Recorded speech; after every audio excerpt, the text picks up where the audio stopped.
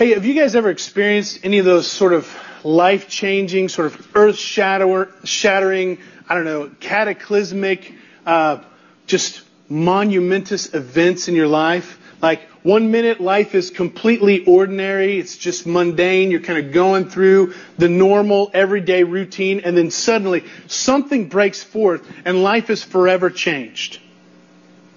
I mean, just one of these boom moments of your life that you cannot go back to. It's the stuff of fantasy. It's the stuff that dreams are made of, right?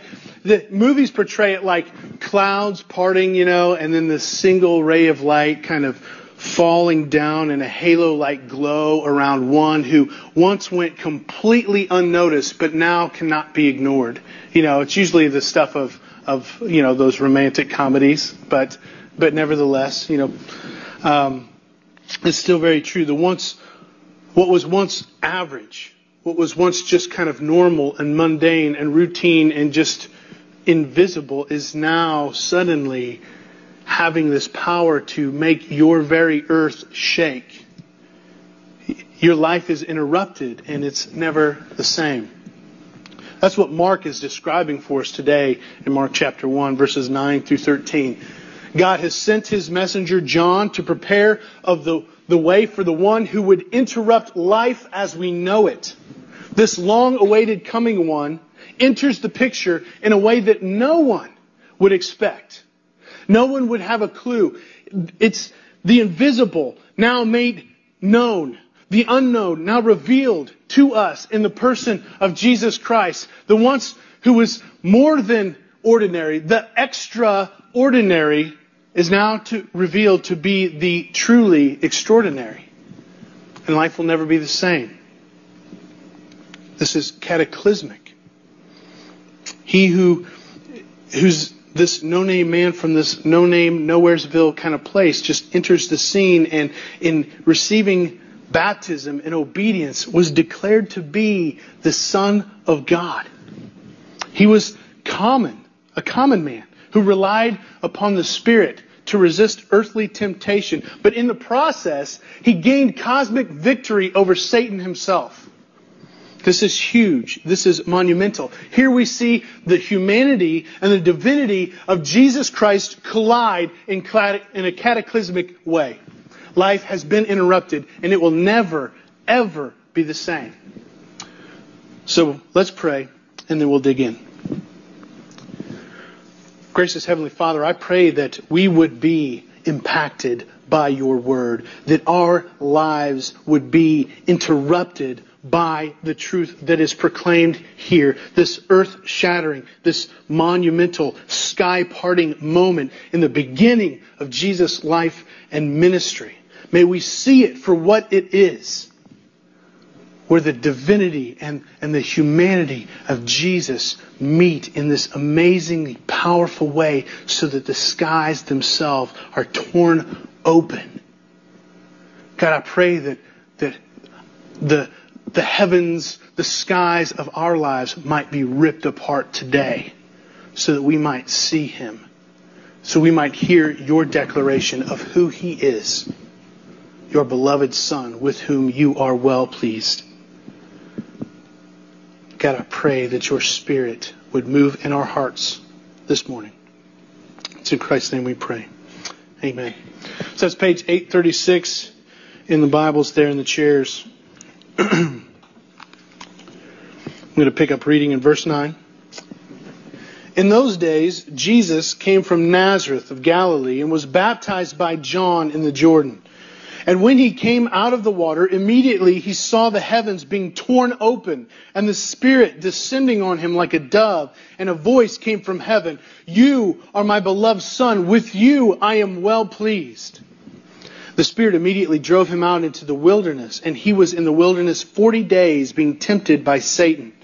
And he was with the wild animals. And the angels were ministering to him.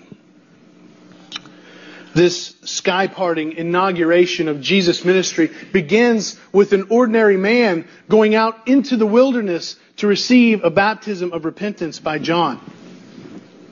Last week, Mark gave us a little lesson in biblical theology We looked at, he quoted 3 Old Testament passages, basically showing us that God is faithfully fulfilling His promises by sending His messenger, John, to prepare the way of the Lord. And we saw that John did this in 2 ways. He did it first by proclaiming the Lord's coming. He told us that the one who was to come is mighty, that He's worthy, and that He will give the Holy Spirit. He will baptize those in the Holy Spirit, those who follow Him. Right?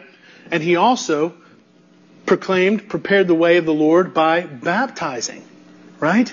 He's calling everyone, everywhere, to repent of their sins, to acknowledge by faith this coming one, and to respond by making a public declaration, a public profession of their repentance and faith by responding in baptism. He's calling everyone, everywhere, to repent, to believe, and to respond in baptism. And John proclaimed this coming one by saying, "After me comes He who is mightier than I, the strap of whose sandal I am not worthy to untie. I have baptized you with water, but He will baptize you with the Holy Spirit." John is preparing the way of the Lord by proclaiming that a sandal-wearing man is mighty, he's worthy, and he gives the Holy Spirit. In other words, this man is God. That's what we talked about last week. Enter Jesus. Mark moves from focusing on this coming one, this one that is powerful, that is praiseworthy, that commands the very Holy Spirit to, in those days, Jesus came from Nazareth of Galilee. Jesus comes from a no good, nowhere, no nothing town and shows up in the wilderness to receive a baptism of repentance by John. Talk about ordinary. I mean, what could be more mundane than this? What could be more unexpected? You're waiting on this coming great one, this mighty one, this worthy one, this Holy Spirit giving one. And then on the scene enters Jesus. It's the exact opposite of what you expect. I mean, how could someone from Nazareth of Galilee be mighty? How could a carpenter be worthy? How could someone who actually shows up out in the wilderness to be baptized, a baptism of repentance nonetheless, turn around and baptize others in the Holy Spirit? It makes no sense. I mean, what could be more anticlimactic than this? But nevertheless, Mark is tying them together. He wants us to put 2 and 2 together. He wants to show us that this paradox, this irony of ironies is true. I think that Mark just loves irony. In fact, it's thick throughout his gospel, and here it's no exception. The mighty, worthy, Holy Spirit commanding Lord comes from the middle of nowhere, not in power, but to receive baptism by John in the Jordan. You're probably asking yourself, like I was when I read this, like, why? Why is Jesus going out to the wilderness to receive baptism? I mean, it makes no sense. I mean, Mark has been showing us for the last 2 weeks that Jesus is the Christ. He's the anointed one. He's the very Son of God. And if you know anything about Jesus' life, you know that He knew no sin. I mean, the New Testament is clear on this, that Jesus lived a perfectly obedient life. He did not sin, therefore He had no need to repent. So why is He out there receiving this baptism of repentance? It doesn't make sense to me. In fact, John himself in Matthew chapter 3 attests to this very thing. If you've read that account, you know that Jesus goes out there to John, and John says, "You should be baptizing me, not the other way around." But Jesus answers him by saying, "Let it be so now, for thus it is fulfilling for us to fulfill all righteousness." Jesus' desire is to fulfill all righteousness. Well, what does that mean? What does it mean that Jesus shows up to be baptized, a baptism of repentance, in order to fulfill all righteousness? Well, I think there's a few reasons. One, I think, first of all, he's trying to confirm John's ministry. He's showing his affirmation, his agreement with John's ministry. But there's much more than that. I think that that's kind of tertiary.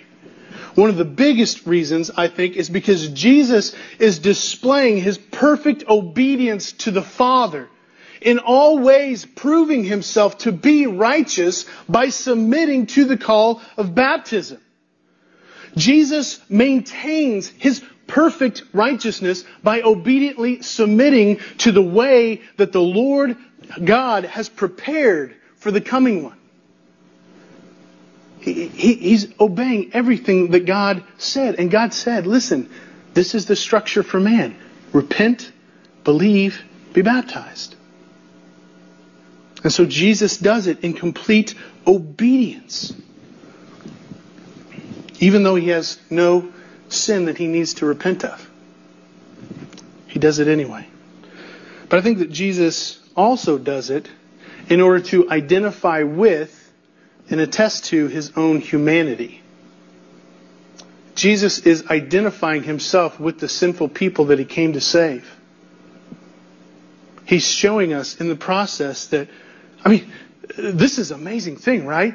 Jesus comes there. He's identifying himself with the sinful people that he came to save. And the very act that he's doing it by becomes a symbol of the sacrifice that he gave in order to save them. We understand baptism itself to be a symbol of the life, death, burial, and resurrection of Jesus. And for us to receive baptism is for us to proclaim that we have repented of our sin and we have trusted in him as the Lord and Savior. It's a fulfillment. This is amazing that Jesus takes this on in himself, but it also highlights his own humanity. Jesus wants to show us that he's just like us.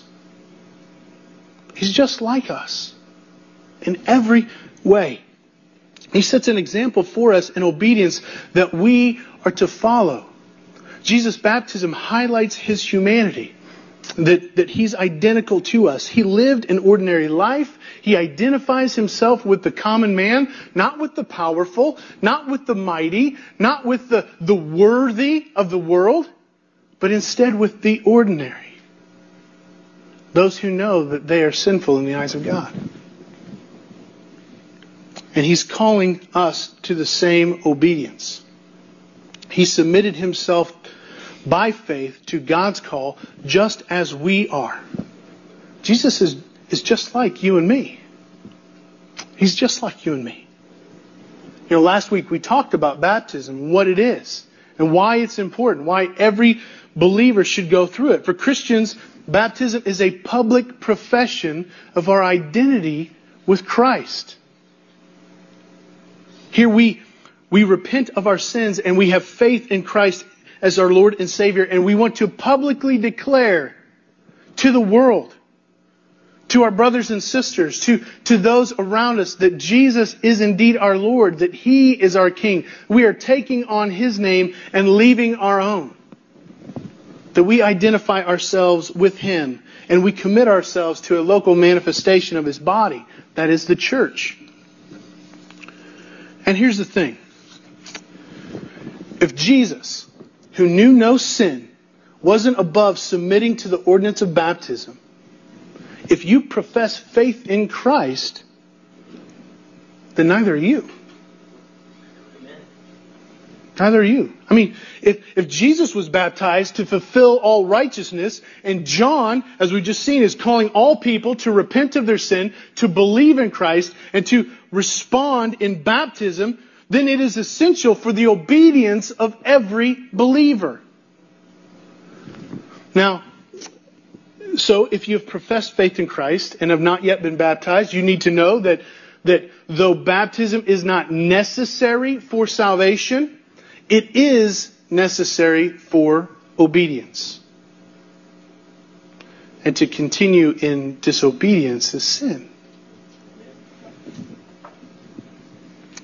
Christ has set an example for you to walk in. So if you haven't been baptized, you need to come and talk to me or talk to Jim or talk to Caleb. We're having a baptism service next week. And if you talk to us now, there might be a possibility that you can participate in that. there are many who aren't here. If you know that they haven't been baptized, go and talk to them about it. This is an important deal. Our obedience is important to God.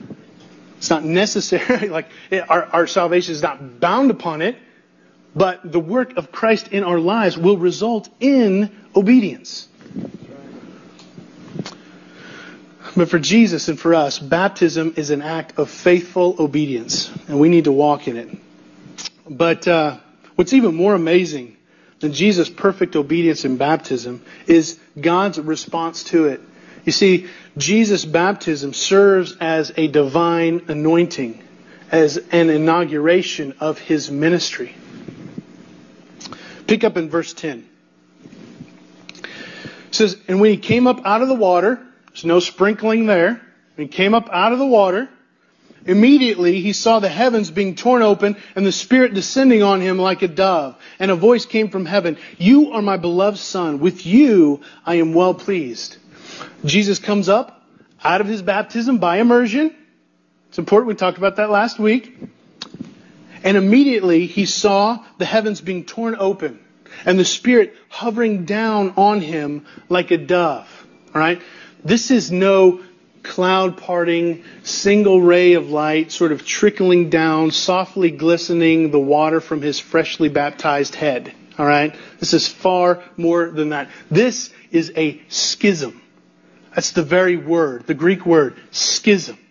It says that the heavens were being torn open. They were being ripped apart. They were being split in two. God was, in fact, as it says in Isaiah 64:1, rending the heavens and coming down. All right? That's a fulfillment that's happening here.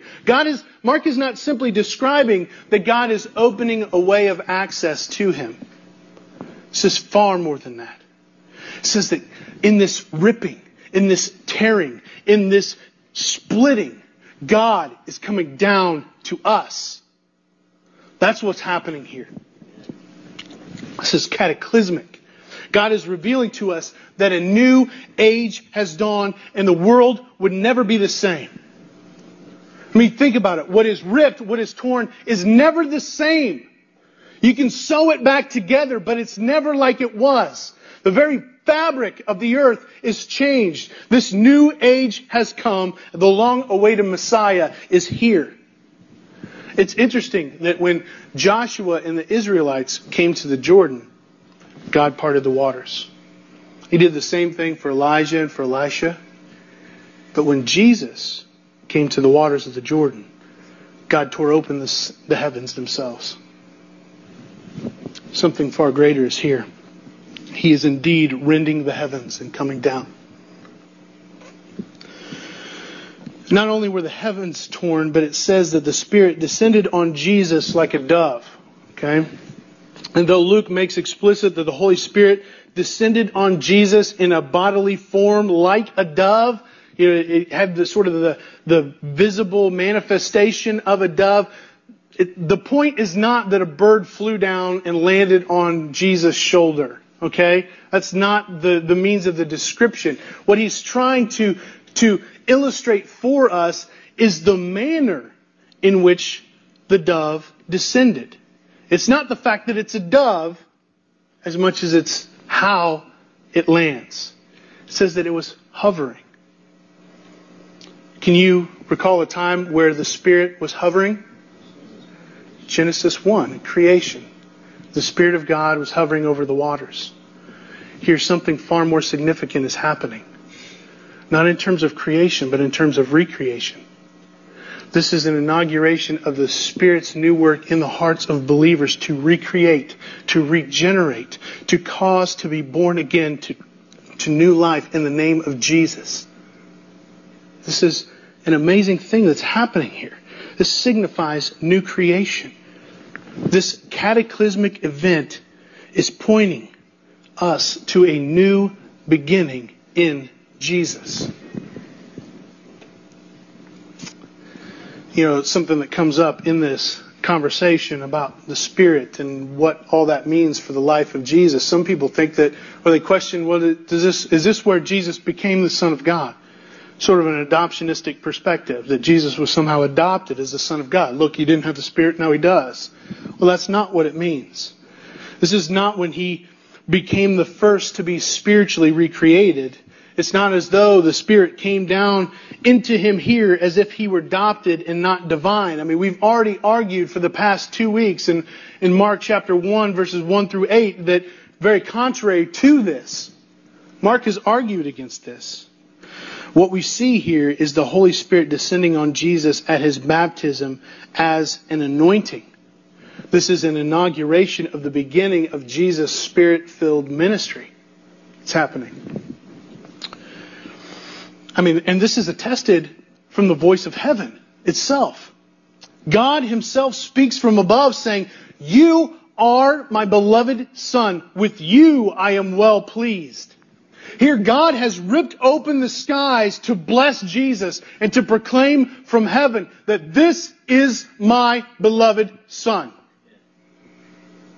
God's doing that. He says that Jesus is beloved. That God himself is well pleased with him. And here Jesus has just entered the picture for us. This is the first time we take a look at the man Jesus, but already this is established. This shows us of a pre-established relationship.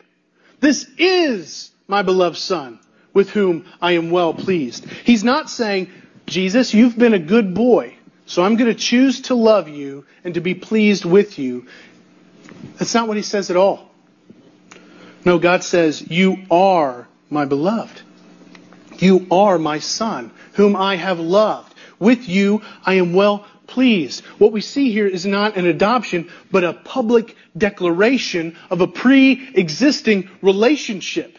Jesus is God's beloved Son. God himself, in dramatic, earth-shaking fashion, is confirming this. That Jesus has been, is, and will be his Son. His beloved Son. That doesn't change because we see an apparition of the Holy Spirit descending upon him. This is an attestation of what always was. This language, it recalls Psalm 2, and we looked at that a couple of weeks ago, where God announces his Son as King over the nations. The ends of the earth shall be his possession. But it also recalls Isaiah 42:1.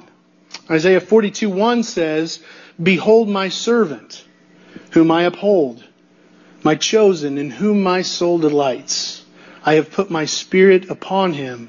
He will bring forth justice to the nations."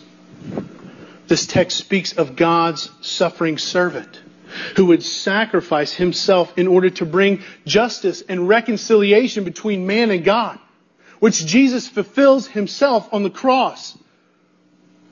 God is again fulfilling his Old Testament promises through Jesus. He is declaring that this is his beloved Son, with whom he is well pleased, who will be king over the nations, who is also the servant who will suffer and die as a substitute for sin in order to bring many back to God. What's amazing is we also see the Trinity in action here. This is a Trinitarian passage, right? Father, Son, and Spirit, all at work, right here. We see God blessing and declaring his Son Jesus.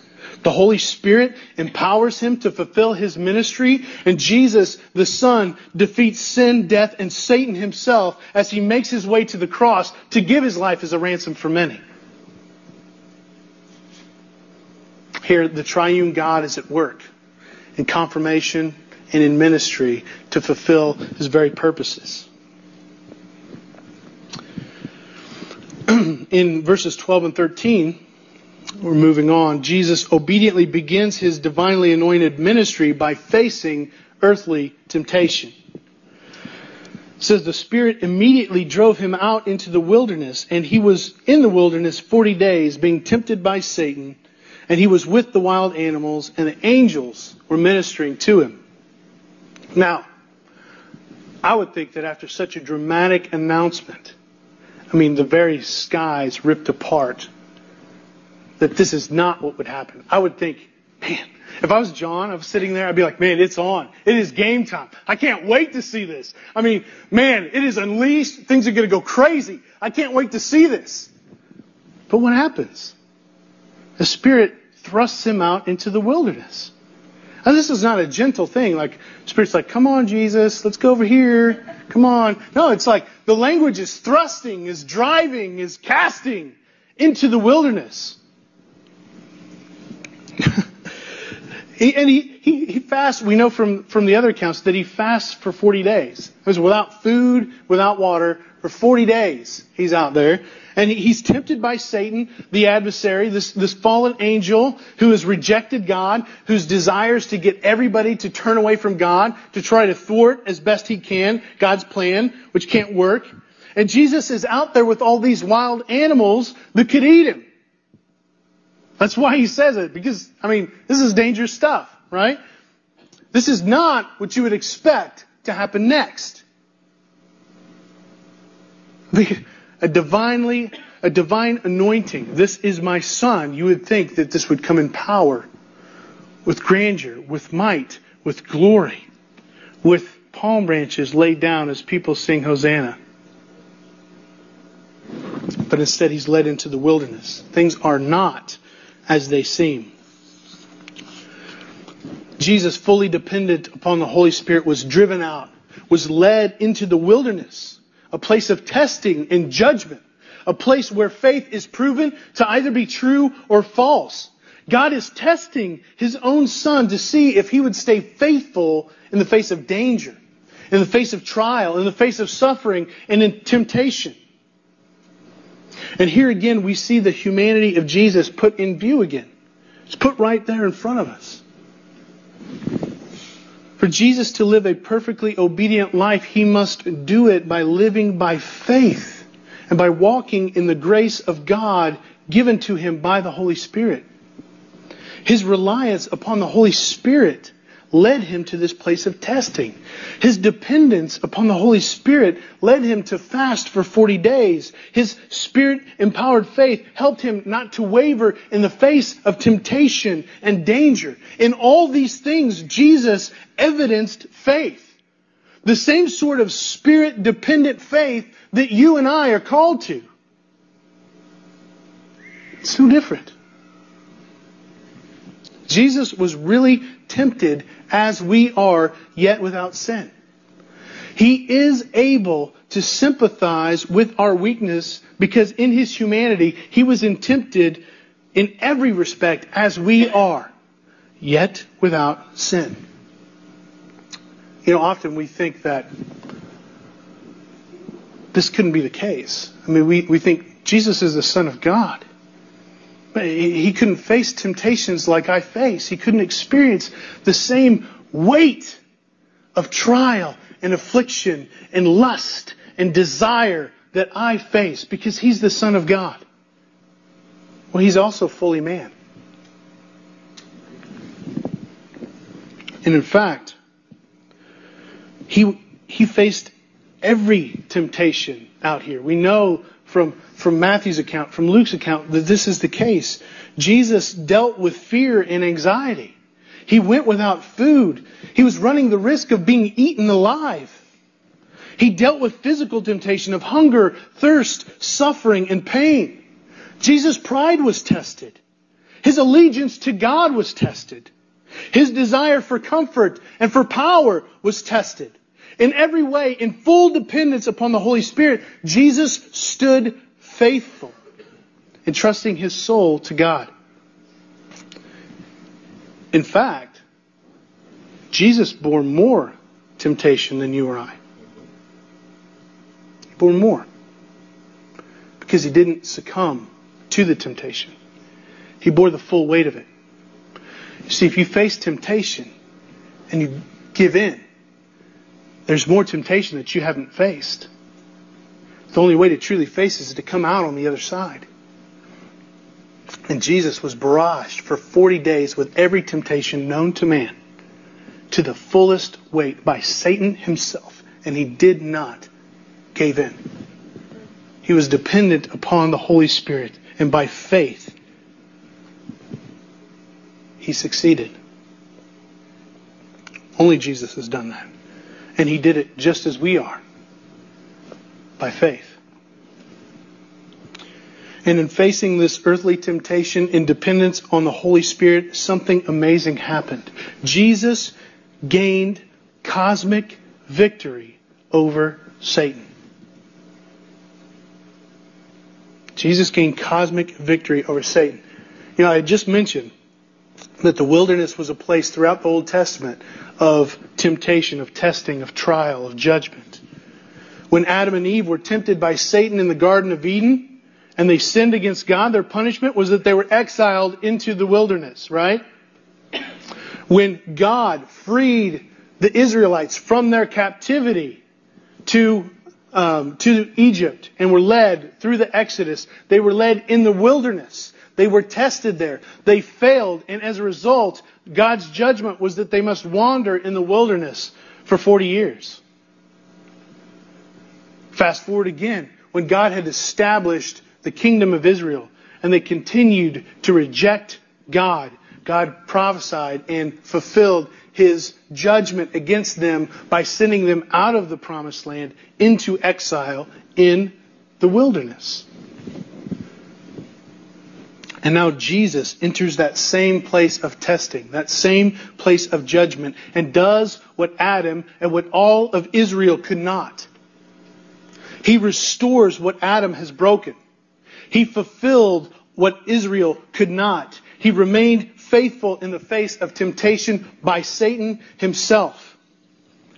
Now, if you remember from Genesis 3, when Adam failed in his temptation by Satan, the whole world was subjected to the fall.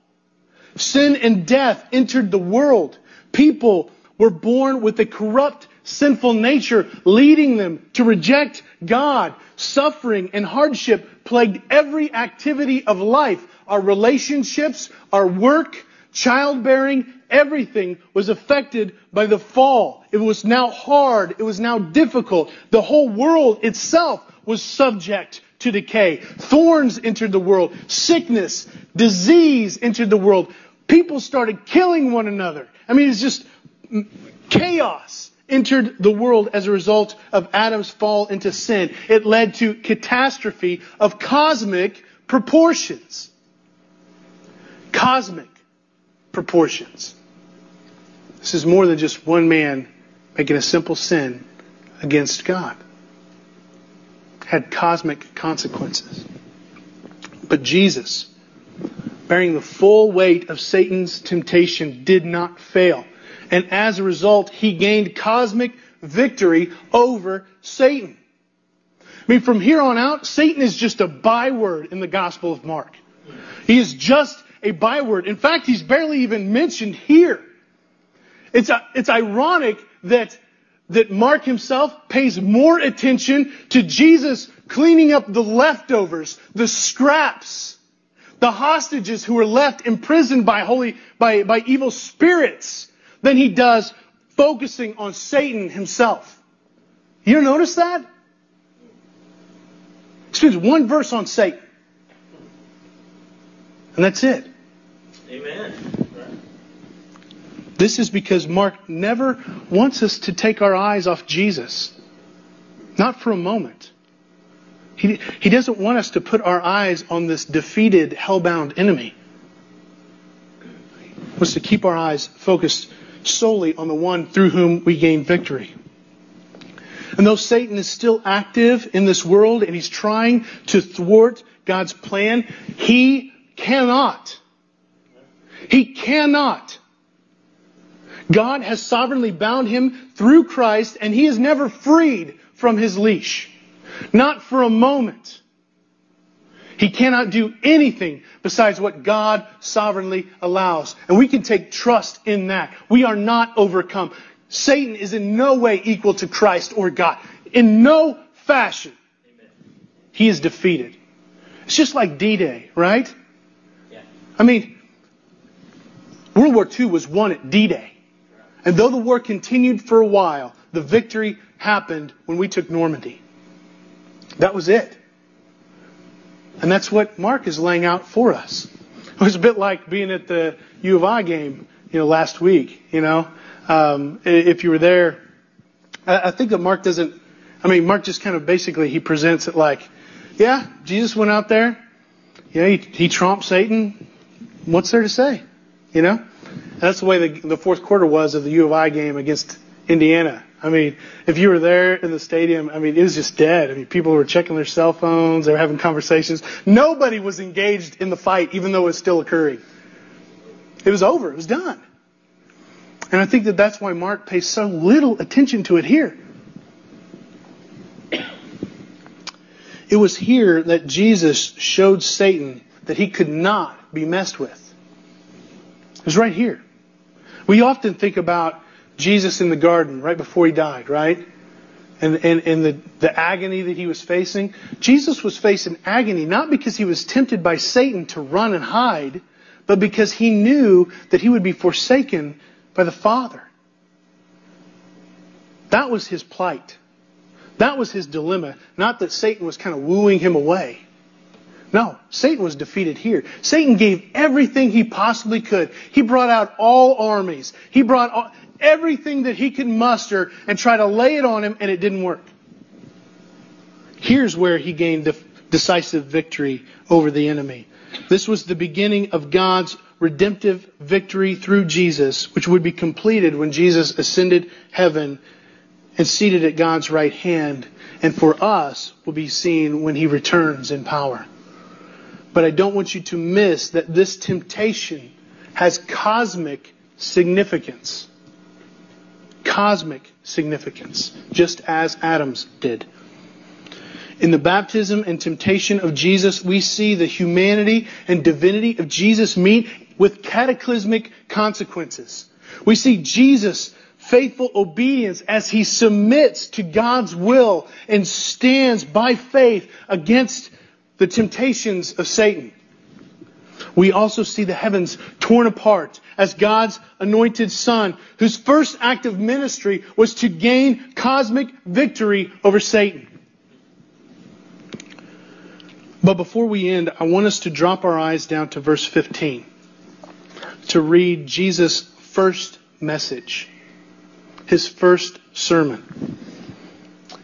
These are Jesus' words. The time is fulfilled. The kingdom of God is at hand. Repent and believe in the gospel. In Jesus' baptism, as God anoints him in earth-shaking magnitude, he shows that the time is indeed fulfilled. In Jesus' victory over Satan and Satan's kingdom, he reveals that the kingdom of God is truly at hand. As Jesus is obedient to receive a baptism of repentance and trusts God in the face of all Satan's temptations, we see that Jesus does not call us to anything that he himself has not done. He's like us in every way, yet without sin, including a willingness for repentance and faith. So he's calling each one of us to be humble, to be submissive, to be reverent, to be obedient in faith in his heavenly Father, just as he was. And he's calling each of us to repent of our sins and believe in his sacrifice so that we too may inherit the kingdom of God. If this is not a life-changing event, then I don't know what is. The question is really, will it change yours? Let's pray together. Heavenly Father, we thank you for this announcement, this inauguration, this entrance of Jesus in extraordinary and extraordinary ways. He's come in ways that we completely didn't expect, proving himself to be just like us in his humanity, but yet with thunderous, cataclysmic consequences. That you ripped the very heavens open to declare him to be your Son. And in his faithful obedience to your Spirit gains cosmic victory over Satan. God, I pray that seeing these things together would cause us to repent of our sin and to believe, just as He calls us to. That our desire would be to obediently follow the one who You have revealed to be the answer to our life's questions. And God, give us a heart and a desire for Jesus. May we not just pass over these words as a story, but may they impact our very souls. He is fully man. He is fully God. He is Your Son, Jesus Christ, the Lord. Amen.